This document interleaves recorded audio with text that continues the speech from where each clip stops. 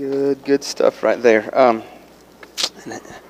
How fitting, especially after we've walked through John 3:16 and are going to work through verse 21 today. So if you have your Bible, grab those. We'll start in John 3:17 here in just a few minutes. And the game plan is to finish up kind of this little portion of John 3 here. We'll finish up what we started in 16, which took us 4 weeks, and then we'll cover these last few verses here to verse 21 today. And so just to kind of bring everybody up to speed, where we've been over the last 4 weeks, John 3:16, for God so loved the world that he gave his only Son, that whosoever believes in him will not perish but have eternal life or everlasting life. And we just walked through that, and we looked at those big, heavy, weighty words because we believe that it's more than just a verse that you teach your kids, or more than just a verse that you just quote when it's Bible verse quote time. And we believe that there is just some weighty, beautiful truth just embedded within that scripture, and it gets even better as we continue today.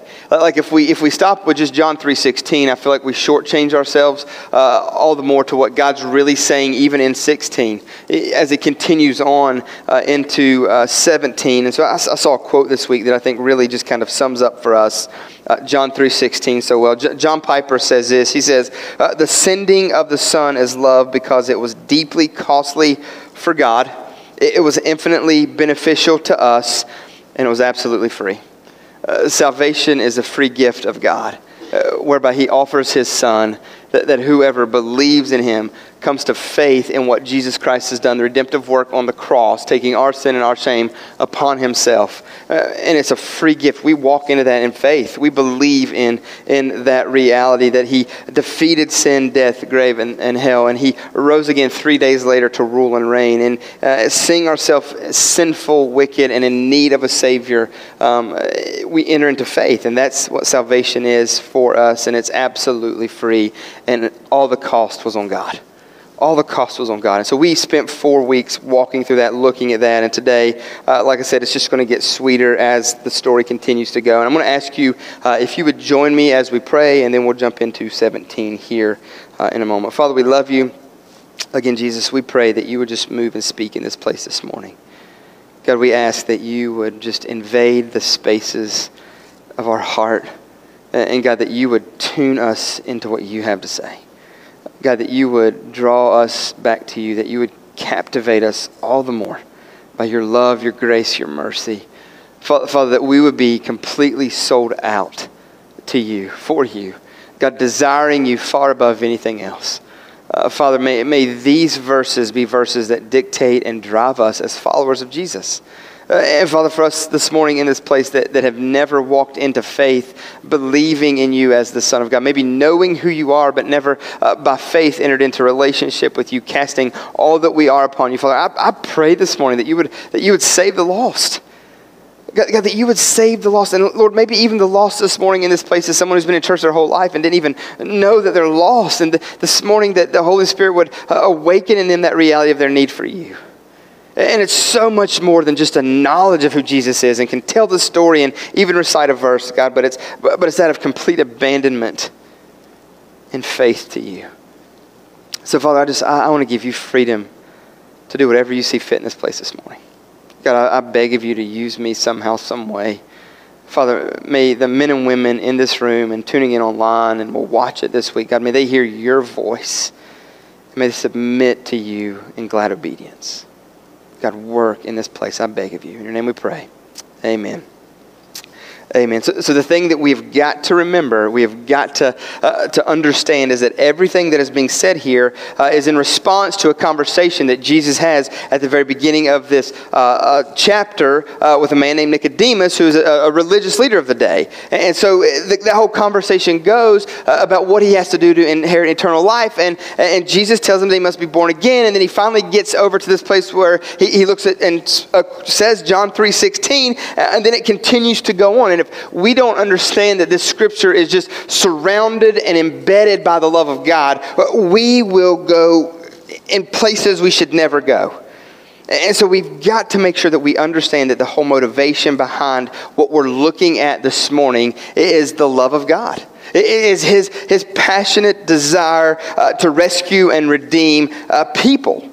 And so just listen as this continuation goes from 16 to 17. It says this. It says, "For God did not send his Son into the world to condemn the world, but in order that the world might be saved through him." So that's the whole purpose of Jesus, to come to rescue and redeem. It was a rescue mission that Jesus was on. That's what that verse tells us. So coming from 3:16 to 17, that love, that sending of the Son was to do what? Was to save and rescue fallen man. That's the whole heart behind Jesus being here. Jesus is sent in human nature as our representative and our substitute. And there on the cross, in the suffering of his Son, what does God do but condemn sin? That's what God does. And hear me, church, every single one of us in this room is either under or we were under God's condemnation because of our sin, because of our wickedness. Romans 5:6 says it like this: while they were still sinless or sinful, while they were still helpless, at the right time, Christ died for the ungodly. So while us, fallen, unregenerate man, were in that condition of our lostness, at the right time, Christ dies. He comes and makes a way. So what does it mean that Christ died for the ungodly? Well, Romans 8:3 tells us that God poured out on his Son the condemnation that we rightfully deserve. That God pours out on fallen man condemnation. So he condemned sin. Whose sin? Our sin in the flesh. Whose flesh? Christ's flesh. That's what God does. That's what Jesus absorbs on the cross. So God sends Jesus to ransom and redeem, to make a way. That's why Jesus comes, to redeem and rescue. And the reality of that should wreck us. The reality of that, of God saving and rescuing us, it should just totally just ruin us in a good way. Ruin us. I mean, that's the big why to everything we do as believers, is the love of Christ, what he has done, what he has shown for us. And so the illustration that I always use is this, is that Jesus doesn't get us at our best, but what he rescues us at our worst. It's not a go home and make yourself better or try to fix yourself or try to get over that addiction or try to clean up the edges or try to make it look nice and neat and then come. No. He wants you in that condition that you're currently in. Because if there's any other condition, any other way, then you can get credit for it. You can get glory for it. And God doesn't share his glory. So Jesus comes and he dies for us when we're at our worst, not at our best. And that reality should wreck us. That's the why we gather in this place. That's the why we tell others about Jesus. That's the why we live sold out, devoted, wholeheartedly lives for him. When we understand and realize what Jesus has done for us, and when we realize and understand what 3:17, he did not send his Son into the world to condemn the world, but in order that through him that we might be saved, then why would we not live lives sold out to? Why would we not live lives grateful for? I mean, the continuation of 16 to 17 is just beautiful. Jesus came to get us, to save us. And then in verse 18, what we're going to see here is there's going to be this shift in language. There's going to be something that takes place here. And this type of language that we're very familiar with, that we know well about. And we just love this type of language, really kind of in our day, in our age today. It's language that kind of revolves around like law and justice. I mean, is our culture and world not just obsessed with law and justice? I mean, my goodness. I mean, if you would sit down this week in the evenings and Monday through next Saturday night before we gather in this place, you will be able to find a TV show that centers around law and justice, we not? I mean, I just pinned some down just off the cuff here with some memory. And I don't know where you fall in this. I can remember the original of this one, but what about Magnum P.I.? I like the mustache one better, you know what I'm saying? Like, that's the original. Give me some John Selleck any day of the week. You know what I'm saying? But Magnum P.I., that centers around law and justice. What about this one? Law and Order. My goodness, how long has SVU been going? And it's like a drug, is it not? Like, you'll sit there, and if you get sucked in watching one of those, and you don't disconnect before the next one comes on, you're done for the next hour. I mean, it's like a Hallmark movie type thing. You're just like, oh my gosh, what did they do to her? They'll get her. Olivia, she'll catch her, and this is going to be, watch this. But I can't go. She says, but it's been 2 minutes. I said, but I'm hooked. I mean, Law and Order, SVU. I mean, now they've got a new one, a spinoff from one of the characters that left a while back. Now he's back, and it's called Organized Crime. And now that one's here. Again, all centered around what? Law and Order and Justice.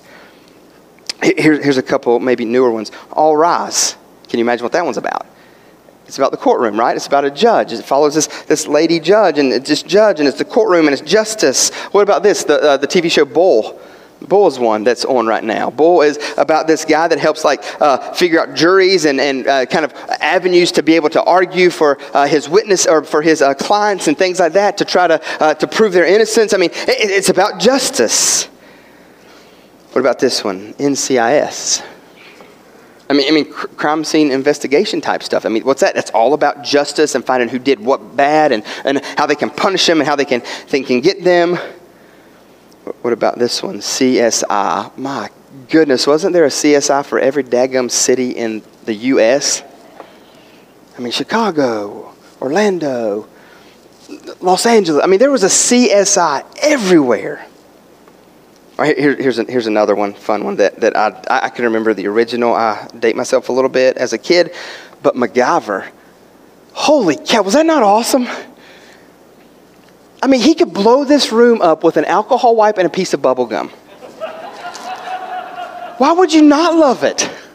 Or like if the roof is caving in, just give me a toothpick. I can fix this. I'm like this 5,000-pound roof is going to cave in, but he can fix it with a toothpick. And he does, and it's stronger than it was when the people built it. I mean, MacGyver was the man. I mean, you couldn't capture the guy. You couldn't upset him or frustrate him. There was a way to figure out it when he was in a pickle. I mean, he could rescue in any moment.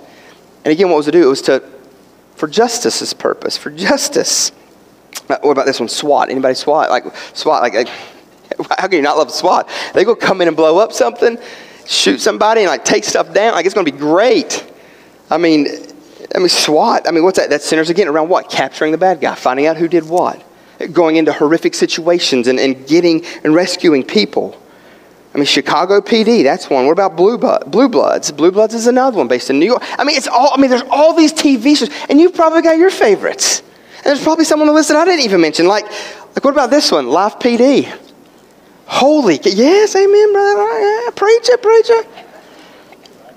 I mean, and I guess the reason why we get into Live PD because that stuff's real, yo. You know what I mean? There really are people out there that crazy. And do you know there's some of those are filmed in South Carolina crazy. And probably some of us are our cousins maybe. I don't know. I'm just saying. But Live PD, why? It's all centered around justice. It's all centered around catching those crazies that are doing the bad stuff that they shouldn't be doing. And was not Live PD just a great teaching moment for your kids? Buddy, this is why you don't do drugs. Other than fear of the Lord, and we want to be obedient to what he's called. You don't want to be on the lawnmower, driving down the middle of the road in the median. I'm just saying. But again, it's all based around what? Justice. Catching people doing wrong. Like I said, we could watch every night of the week, and we could find these TV shows and probably a plethora of others. We just love it, do we not? We love that stuff. We're into it. We want to see the bad guy get caught, and we want to see justice served. We want to see them get their rightful due, what they've deserved, and how crazy they've been, or what they've done wrong. We want to see good prevail, and we're good with that as long as it doesn't have to do with us. Because when it has to do with us, then we want grace and mercy. You won't give me the ticket, will you, officer? I mean, I had to pee, or my kids are. We come up with all these excuses, or we're good with justice as long as it doesn't do with us. And so what we're going to see here in verse 18 is Jesus is going to start to use these legal terms. He's going to use language of the courtroom. It's language of judgment. A judge says what? Condemned or not condemned. That's the kind of language that a judge uses. So Jesus moved from life and death to guilty and not guilty. Look at what he says. Verse 18, let's walk through that. It says, whoever believes in him. Who is him? Him here is Jesus. Remember, links back to 16. Whoever believes in Jesus believes. Remember, just a few weeks ago, we walked through that. It's more than the intellectual. It's a trust and commitment to Christ as Lord and Savior. Not just Savior, but He's Lord of your life. That's what belief looks like. That's seeing yourself as wicked and sinful, in need of a Savior. And it's not just Him rescuing you, but once He rescues you and you enter in by faith, now He's Lord of your life. And now He has a standard. Now He has an expectation. And now what He says carries a weight that it hasn't before. So we submit to Him as Lord as well. Whoever believes in Him is not condemned. Church, that's great news. That is great news. That's that rescue mission being made known. I mean, all the more, look, whoever believes in Him is not condemned. Not condemned here means you're innocent of the accusation. And hear me, you've got to know that there is an accuser that comes after you. There is an accuser who is constantly in the ear of accusing us. That's what Satan does. But by being not condemned because of our belief and faith in Him, we're innocent. That's what that means. We're not condemned. We're innocent of the accusation. There's no sentence inflicted. It's a no guilty verdict is what it is. So the good news of the gospel of Jesus Christ is this. You and I fully deserve condemnation. You and I fully deserve to have the book thrown at us. And you would think that the image of God taking on flesh and blood, coming to live a perfect life in this world would be all about that. But instead what He does is He comes and He makes a way and He says, I will take what they rightfully deserve. And in that, what we get is His righteousness and holiness. I mean, church, that is a beautiful, beautiful scripture here. Whoever believes in Him is not condemned. You're innocent. Maybe you just need to hear that this morning. And listen, this is not like just a thing that you can just go do whatever you want to do now because you're innocent. But what you need to know is that you're not defined by your sin or your dumb decision that you made or your past. You're defined in Christ. When God looks at you, what He sees is His Son Jesus. The doctrine of justification, where we're declared righteous because of what Jesus Christ has done for us. So I don't care what anybody else says about you. If you are a believer and a follower of Jesus, if you are found in Christ, then the verdict on you is not guilty. Sin, past, present, and future, all forgiven. And that's not a ticket for us just to go live however we want to live. Which what that would do would prove and show that we don't understand what grace is, what this justification is, what this faith is. It would prove that we don't understand what that is. And maybe we're not a part of what we think we're a part of. But for whoever believes in Him is not condemned. Now the flip. But whoever does not believe is condemned already. So do you see the contrast? Whoever believes in Him is not condemned, but whoever believes in Him is not condemned, but whoever does not believe it, you're already condemned. Why? Because he has not believed in the name of the only Son of God. So for those who have not believed in Jesus, you are guilty and you will receive God's holy wrath. That's what the scripture says. Church, that's why we labor so hard to share the gospel. That's why we should be broken over the lost. That's why we should do everything in our power to live out the love of Jesus everywhere we go and everything that we do and everything that we say. See, because what we see here in verse 18 just restates what was already said in verse 16. It's in a different way. That verse 18 restates verse 16, and it sets up what Jesus is going to say next and where He's going to go next. The difference is that the result of believing and not believing is not described in terms of us perishing in eternal life, but instead in terms of being condemned and not condemned. That's what He does here. And so that shift in the language, it's already happened in verse 17. The language is language of a courtroom setting, of a legal setting. And so the question, the rub here is this, is if Christ did not condemn, then why are some condemned? If that wasn't Jesus' purpose, then why does Jesus say that there are already some that are condemned? And verse 18 tells us it's because they're already in that condition when Jesus came. They were already in that condition when Jesus came. See, Jesus did not come to a neutral world. That's not how this works. That's not how he arrives. It wasn't neutral, and something switched in people, and then they become anti-Jesus, and others move from neutral to pro-Jesus. Hear me, nobody was neutral. Nobody was neutral. You don't come into this world neutral. That's not how it works. We're born into as sinful, as wicked and rebellious, as enemies of God is what the Scripture teaches. That's how we come into this world. Not neutral. We've all sinned. We're all guilty and we're all perishing is what the Scriptures teach. Therefore, all of us are under what? God's holy and righteous wrath. And we're already condemned. We are already condemned. And so whether we stay in that way or whether we stay at that place depends on how we respond to Jesus. It depends on what we do with Christ. So hear me, church. Jesus did not come to make neutral people into pro-Jesus people. That's not why he came. He came to make guilty people non-guilty, condemned people not condemned, and to make dead people eternally alive. That's why Jesus came. That was the whole point of him coming and living and dying for us. Not to make neutral people like Jesus. Not to make neutral people, because there's no neutral people. There's only condemned people. There's only dead people. There's only guilty people. And he wants to flip that. And the way that is flipped is through faith in him. Now to verse 19. He says this. He says, and this is the judgment. And I think we just need to kind of talk for a moment here because this is definitely a word that our world loves to use, our world loves to throw out. I mean, even in the church we're guilty of kind of coattailing on this and kind of jumping on this bandwagon. I mean, none of us like judgment. None of us like to be judged. None of us like to be assessed. None of us like to have any of that stuff happen to us.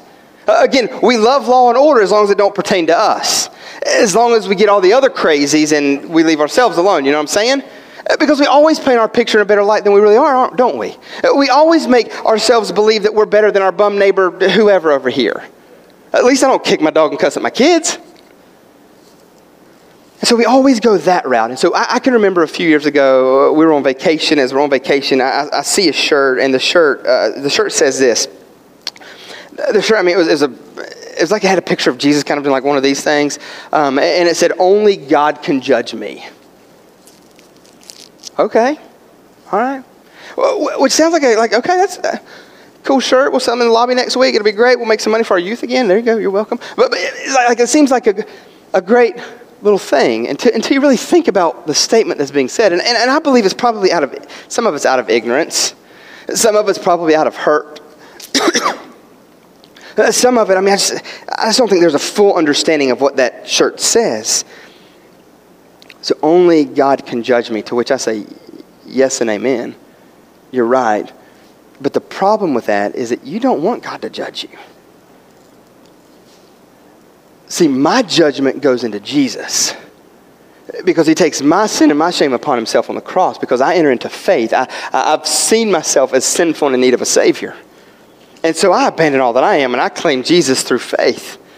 And so as a result of that, Jesus answers, and he is the one that gets judged on my behalf. And I'm imputed righteousness, I'm imputed holiness, I'm imputed all of that, while Jesus takes what I rightfully deserve. And so the reality is no one wants what that shirt says. Only God can judge me. No. He does in Jesus. And so there's something we've got to understand about that. There's two ways that this judging type thing happens. It's either God will be your just judge or he will be your gracious father. That's the two ways that God's going to judge. If he judges as your gracious father, Jesus takes the wrath. If he judges as your just judge, you take the wrath. And so my fear is that mentality is kind of like flooded into the church a little bit. This whole thought of only God can judge me or don't judge me. And so what we do is we like to look at certain Bible verses like this, Matthew 7:1, judge not that you be not judged. And so we like to quote that one. So what people like to do with that verse is simply say this, you can't judge me. Jesus just said don't judge. And that sounds really, really good if you just look at that text and you want to strip it of all of its meaning and all of its weight and all of its beauty, because that's, again, another beautiful portion of Scripture as it all is. And the problem is context. And so I would love for us as men and women of God get to that place where we understand that the Scriptures were written at a particular time for particular people for a particular purpose. And it can never say to us what it did not say to them. Never. And what happens is we like to proof text. I mean, you could take the Scriptures and you can strip them of their meaning and almost make them say whatever you want to make them say. If you do stuff like that. And so what happens is so many people use this verse in an attempt to try to silence their critics. And they interpret Jesus' meaning as, you don't have the right to tell me that I'm wrong. I mean, do we not live in a world like that today? I mean, even in the church, like we don't want to be held accountable. Do you want to know how I landed at that place? Let's talk about church discipline for a moment. That's where that old fogey type church stuff in it. Yeah, the original church, like back in the book of Acts when the Holy Spirit birthed it and she became, that's that old fogey church if you want to go back to, I'm not talking about a piano and an organ, all that junk. No. I'm talking about the church, the original church. And church discipline is an act of love. Church discipline isn't hateful, isn't mean, it would be if we never tell you that you're wrong. Like if I didn't stand up here and tell you that you need Jesus and just keep doing what you're doing and everybody will eventually get there and it'll just be grand and great and kids, if your parents love you, then you're fine, do whatever you want to do and live. That would be horrific.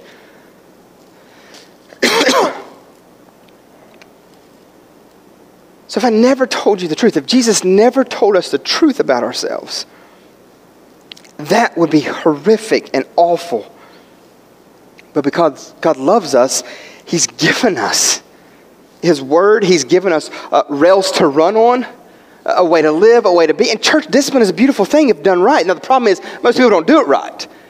Usually church discipline is, let me get my 5 boys together and we'll go, who do we need to take out this week? Who watched the rated R movie? Who said that maybe could be interpreted as a cuss word, maybe not? Let's Facebook Holiness Watch now. And then we'll have our group roll up to their house, the siren's going. We won't tell them we're coming. And so we won't take the necessary steps in church discipline out of love.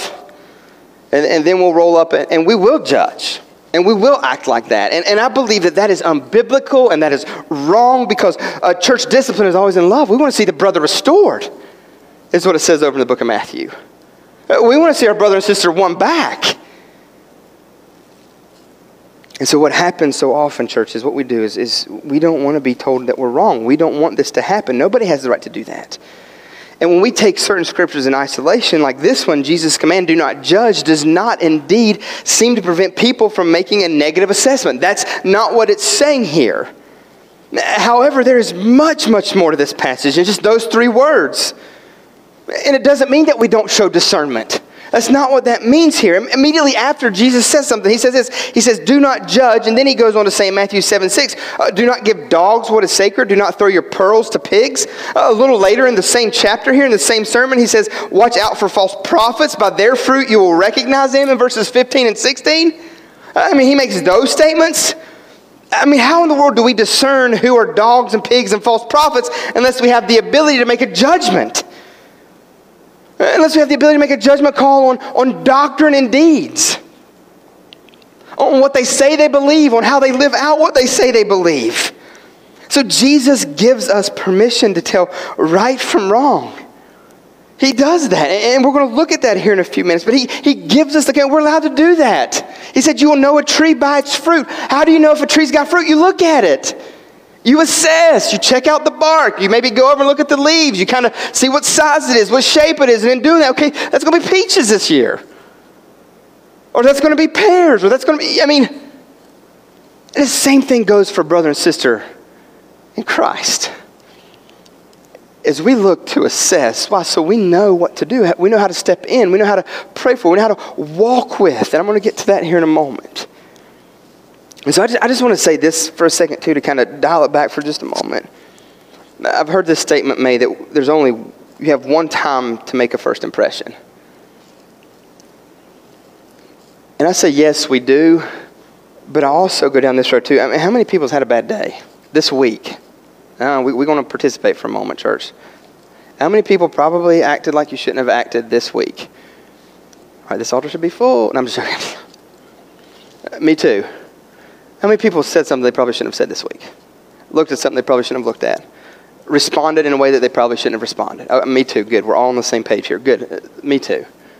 And there is grace and there is mercy for us. And so we've got to be careful. We've got to make sure that this is an ongoing action, that this is an ongoing way of life, that this is how this shows where this person's heart is. And we've got to be careful not to just jump and go at people in a moment's notice. No, hear me. There's nothing wrong with pulling a brother aside and be like, dude, maybe you're a little harsh there. Or maybe you shouldn't have said that. Or maybe you shouldn't have acted in that manner in that moment. Like, dang it, you know what, you're right. I'm sorry. And then you apologize or you do. And that's what, hear me, church, that's what differentiates us and sets us apart in this world. We're not called to live perfect. We're called to be holy. And what that means is when we mess up, we make right what we've messed up. And hear me, there have been many a time in my life where I have made a phone call and I've needed to apologize to somebody and they're like, what are you talking about? Well, then I just hang up the phone and move on. No, I don't. I say, well, dude, I said this, and I just feel like the Holy Spirit was convicting me. And you know what? Most of the time, it does more in your heart, encouraging you by God's love and grace and mercy, working in you, than it does the other person. And what it's doing is showing the other person how to live a holy life. What Jesus looks like in this world. I mean, I can't tell you the times I've called somebody. And so we've just got to be careful there. We've got to know. See, Jesus, later on, he even does this in John 7:24. He gives a direct commandment. They are to judge. He says, stop judging by mere appearances. So the thought is that you're already you're judging, you're looking at, you're assessing. He says, but instead judge correctly. So what I want to do is spend a minute here is just looking at some other verses and some other areas where we can put together a little description of sinful type of judgment. And this will probably sting for just a moment, and I pray to God that it does, and I pray that there's conviction, and as a result of conviction that there's repentance, because I would be willing to bet that we're all guilty of this, maybe even this week. So the type of judgment that's sinful and wrong is the superficial judgment. Like passing judgment on someone based solely on appearance is sinful, is what John 7:24 teaches us. So to look at someone and be like, oh, yeah, there ain't no way that you're a Christian? You got a green shirt on, dude. Now you, brother, in the red, God bless you because the blood's red and yes.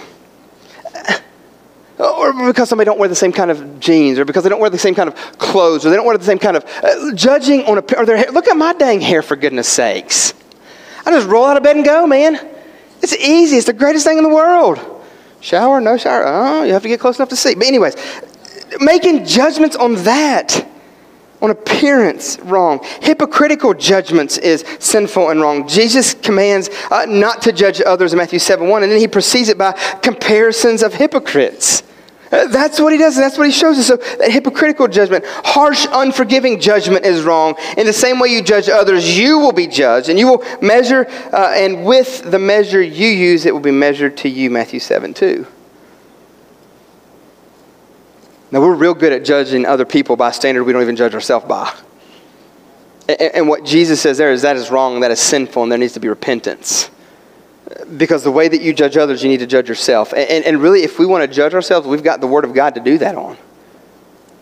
That's where the measuring stick is right there. Not our neighbor or our cousin or whoever else that just can't quite get it all together.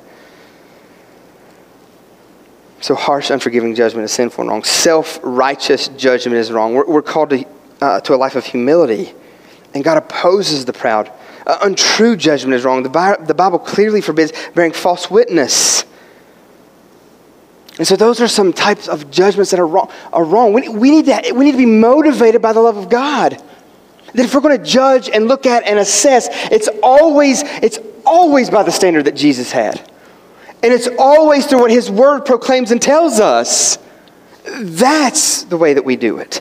That's the way that we look at it. And it's always for the purpose of walking with and caring for and sharing with and helping disciple. That is why we judge. That is why we look at. That's why we assess. That's why we do what we do. And we listen in conversation and we watch and we take in and we check Why? Because we want to see people get closer to Jesus. We want to know whether or not they know Christ as Lord or not.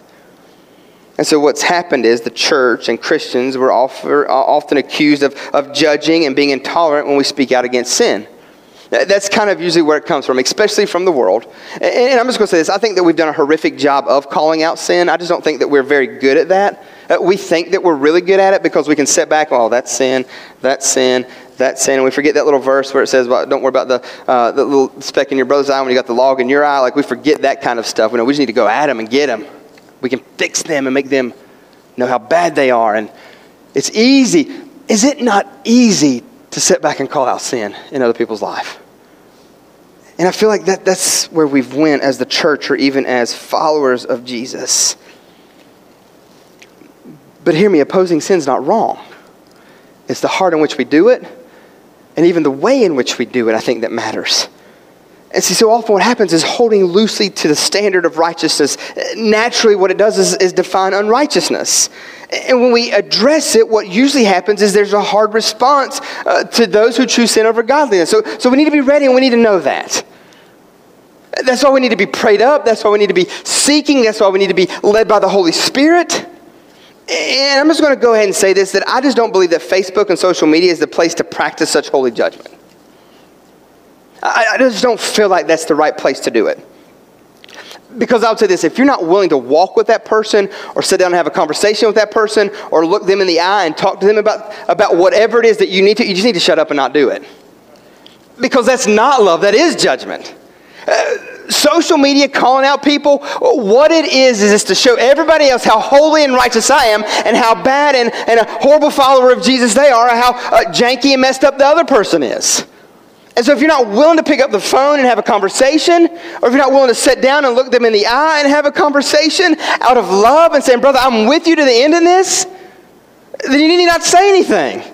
I mean, because any coward can sit behind a computer screen and type whatever they need to type to let everybody else know how bad they are and whatever Bible verse they want to attach to it to make themselves look good.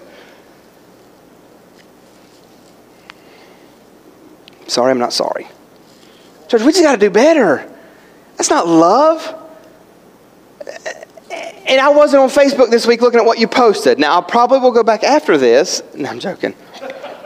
That's what we've got our trustees and stuff for. I'm joking, we're not. That's what we've got the Holy Spirit for. He will convict you of sin. I'm just going to tell you what he says. That's all I can do. But church, we've got to be willing to walk with people. See, the world or people may accuse us of being judgy or judgmental, but it better not be the case. The world can accuse us and they can label us and they can say things to us. And usually the reason why it happens like that is because we've done, like I said, a horrific job of calling out sin and a horrific job of loving people the way that Christ would want us to love people. Yeah, we're easy to, oh, that's wrong, that's wrong, that's wrong, that's wrong. I can't believe you did that. It's so easy to do that. And especially nowadays, like I said, with social media and those platforms like that, it's so easy to call out and to be something that you're really not, or to act like big and bad in Jesus and you're really not. It's so easy to do that. And it's so difficult to follow it out the way that Christ would follow it out, or the way that Christ would want us to do it. To love somebody enough to walk with them. To love somebody enough to care for them. To love somebody enough to have that conversation and be like, I don't care how you respond to this, I'm going to continue to love you and pray for you. Even if you won't let me in, that's fine. I'm going to continue to do this. I can't tell you how many times I've had to have those type of conversations. But where I've had a conversation with a guy, I said, dude, what you're doing is wrong. It's simple. You need to, no, don't. And I can have a little more difficult, harder conversation with them. Why? Because I've been walking with them. They know I care for them. And I can't tell you how many times they've pushed me away and wanted nothing to do with me as a result of it. And you know what I did? I continued to pray for. I continued to shoot a little message here and there. Holy harassment is what I call it.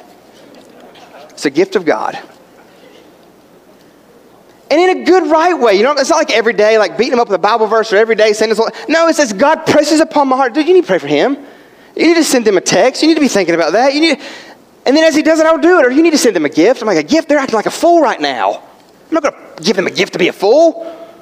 And God's like, son, you need to listen, dude. How many times have you acted like a fool and I've showed you love and grace and mercy? Do it. I mean, that's what it looks like, church.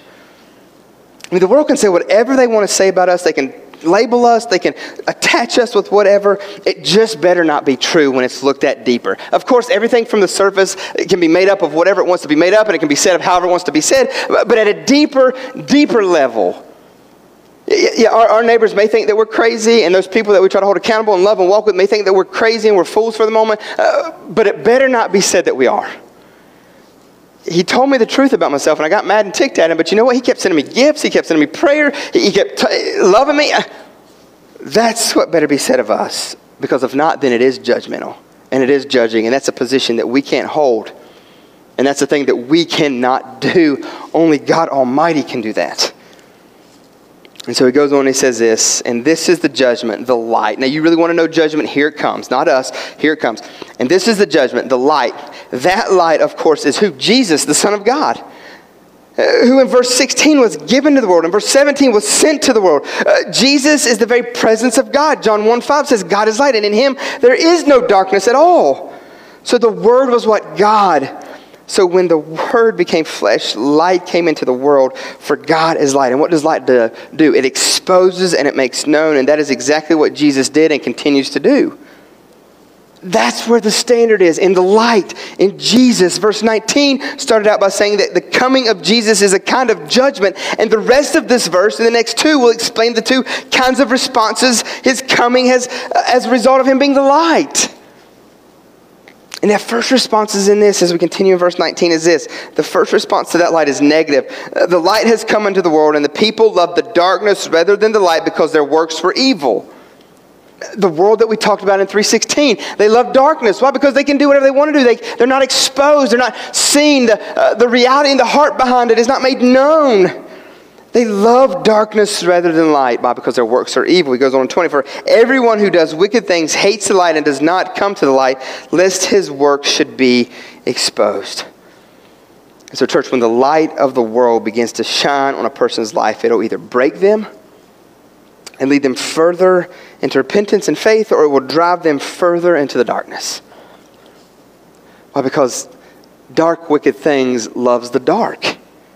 The sinful heart of mankind cannot take it when their sinful works, their sinful thoughts and feelings, and when it's forced into the light of Christ. And hear me, when it's exposed, we've got to do something with it. We can either try to hide it or pull the dark back over, or we can try to run from it, or we can finally just give up and submit to it. But hear me, sin is ugly, it's hideous, and it has surrounded itself with darkness. It doesn't want to be exposed for what it really is. Because sin lives in places of deception and deceit, and it disguises itself as good and right. That's what sin does. Sin hates the light, and it's fearful of being exposed. Fearful of being exposed. So let's go there for a second. What secret sin is in your life? I mean, who knows you? Oh, my wife, yeah, she should know you, but she probably don't know you like you think she knows you. There's that one area that she probably don't know about, doesn't she? Well, my buddy, does he really know you? Do you have those conversations weekly? Like, man, how you doing with what you're looking at? Well, my golf, no, not that what you're looking at. And that lustful heart. How are you doing with what you're saying? How are you doing with how you're giving of your time, your resources, your energy? Those type of conversations. We go deeper than just surface level junk, like your golf swing or where you're going for vacation or man, school's about over, hallelujah, I mean, that kind of stuff. Yeah, we swam this weekend, it was great. More than that stuff. Like when they ask how you're doing, and they really mean how are you doing, how's your soul? And you've come to that place where there is liberty and there is freedom to confess to your brother or sister. That's where freedom is. I mean, where the darkness has been exposed, like that's where freedom is. Where there's nothing hidden, and you are known. And hear me, I know how scary that is. And that's a lie from the pits of hell. Why? Because darkness doesn't like light, and it doesn't want... Darkness wants you to think that if somebody really knows you, do you know what they're going to say about you? I'll tell you right now what they better say about you in this church. Or again, like what did I say like a couple weeks ago, like a holy chop to the throat. If you don't like encourage and love somebody, fear is a great motivator. And it's not of God, so we're not going to do that. But now we're going to celebrate with the brother who comes out of sin, the sister who is rescued and redeemed from that junk. I mean, when you're fully known and there's nothing hidden, you can't be exposed. Only the darkness will tell you that if they knew that about you. Only the darkness will tell you, well, if the church, then you can't do that. Or only darkness will do that stuff. I mean, there is freedom in Christ. And in that, there is no worry of being exposed. Like, I don't have to worry about being caught in something. Well, because I've got accountability in my life. Why? Because I like the light most of the time. And hear me, even in this unredeemed flesh, the shell that I live in, there are times that I fight against it. But I've got people in my life to help me kill it. Because I know, church, I know if I don't, I'm the next casualty in the pulpit. I'm the next dude that runs off with another woman. I'm the next guy that embezzles. I'm the next guy that does this. I'm the next guy that hits a kid. And I don't want that. I know that I'm weak in my flesh, and I'm only strong in Him. As much as sometimes I like the dark, I want to fight against it with everything in me because I want stuff exposed. Because when there's exposure, there's nothing to hide. Like this, the little code type thing on my phone is all twos, so my kids can get in it. And I've already said in my heart way back when before, because I know the struggle that I've had with stuff and lust and things like that, that I don't want to go down that road with them, and how devastating it would be if my boys found something on my phone. So they know my password, all twos, so does everybody else. And so help me if you get in there and take pictures and set as a script. I mean, frankly, he's not in here. Back there, he knows the password to my computer and all my passwords because they're all the same. So does my wife. Why? Because I want to be exposed. I don't want to risk it and I don't want to chance it. And church, we don't need to. That's the life that we need to live. And man, do you know the freedom that I have when my wife picks up my phone, or if she opens up my computer, or if she gets on my iPad? I don't have to worry about any of that. I don't have to worry about, well, crud, she caught me, or she found it. And I don't have to worry about somebody in this room finding something out about me, because I've got guys that I tell. I'm going to tell them before you find it out.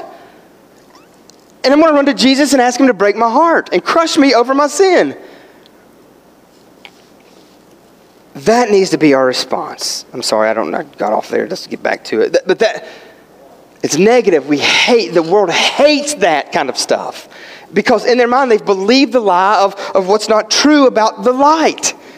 Which brings us to the second response to light, and it's positive. But whoever does what is true comes to the light so that it may be clearly seen that his works have been carried out in God.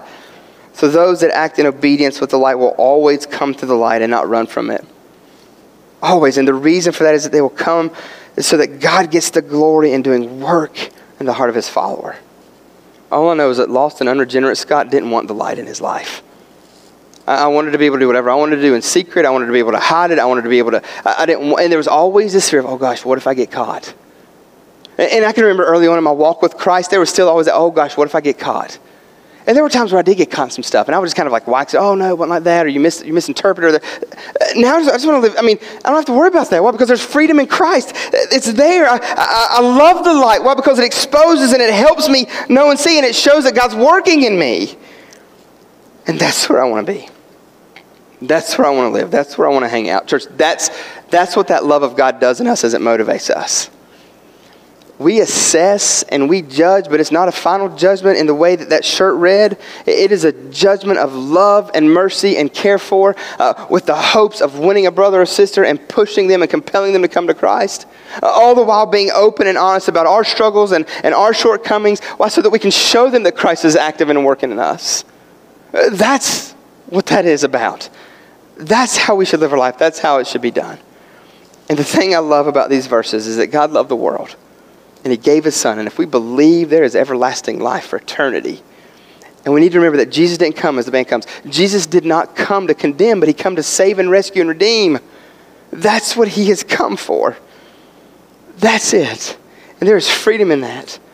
And the darkness tells us otherwise, but we need to be in the light, living in the light, walking in the light, letting the light expose. Why? So that we can continue to walk close to Christ. So I don't know what God's convicted you of this morning. I don't know what He said to your heart this morning, but I want to tell you right now that there is freedom in the light.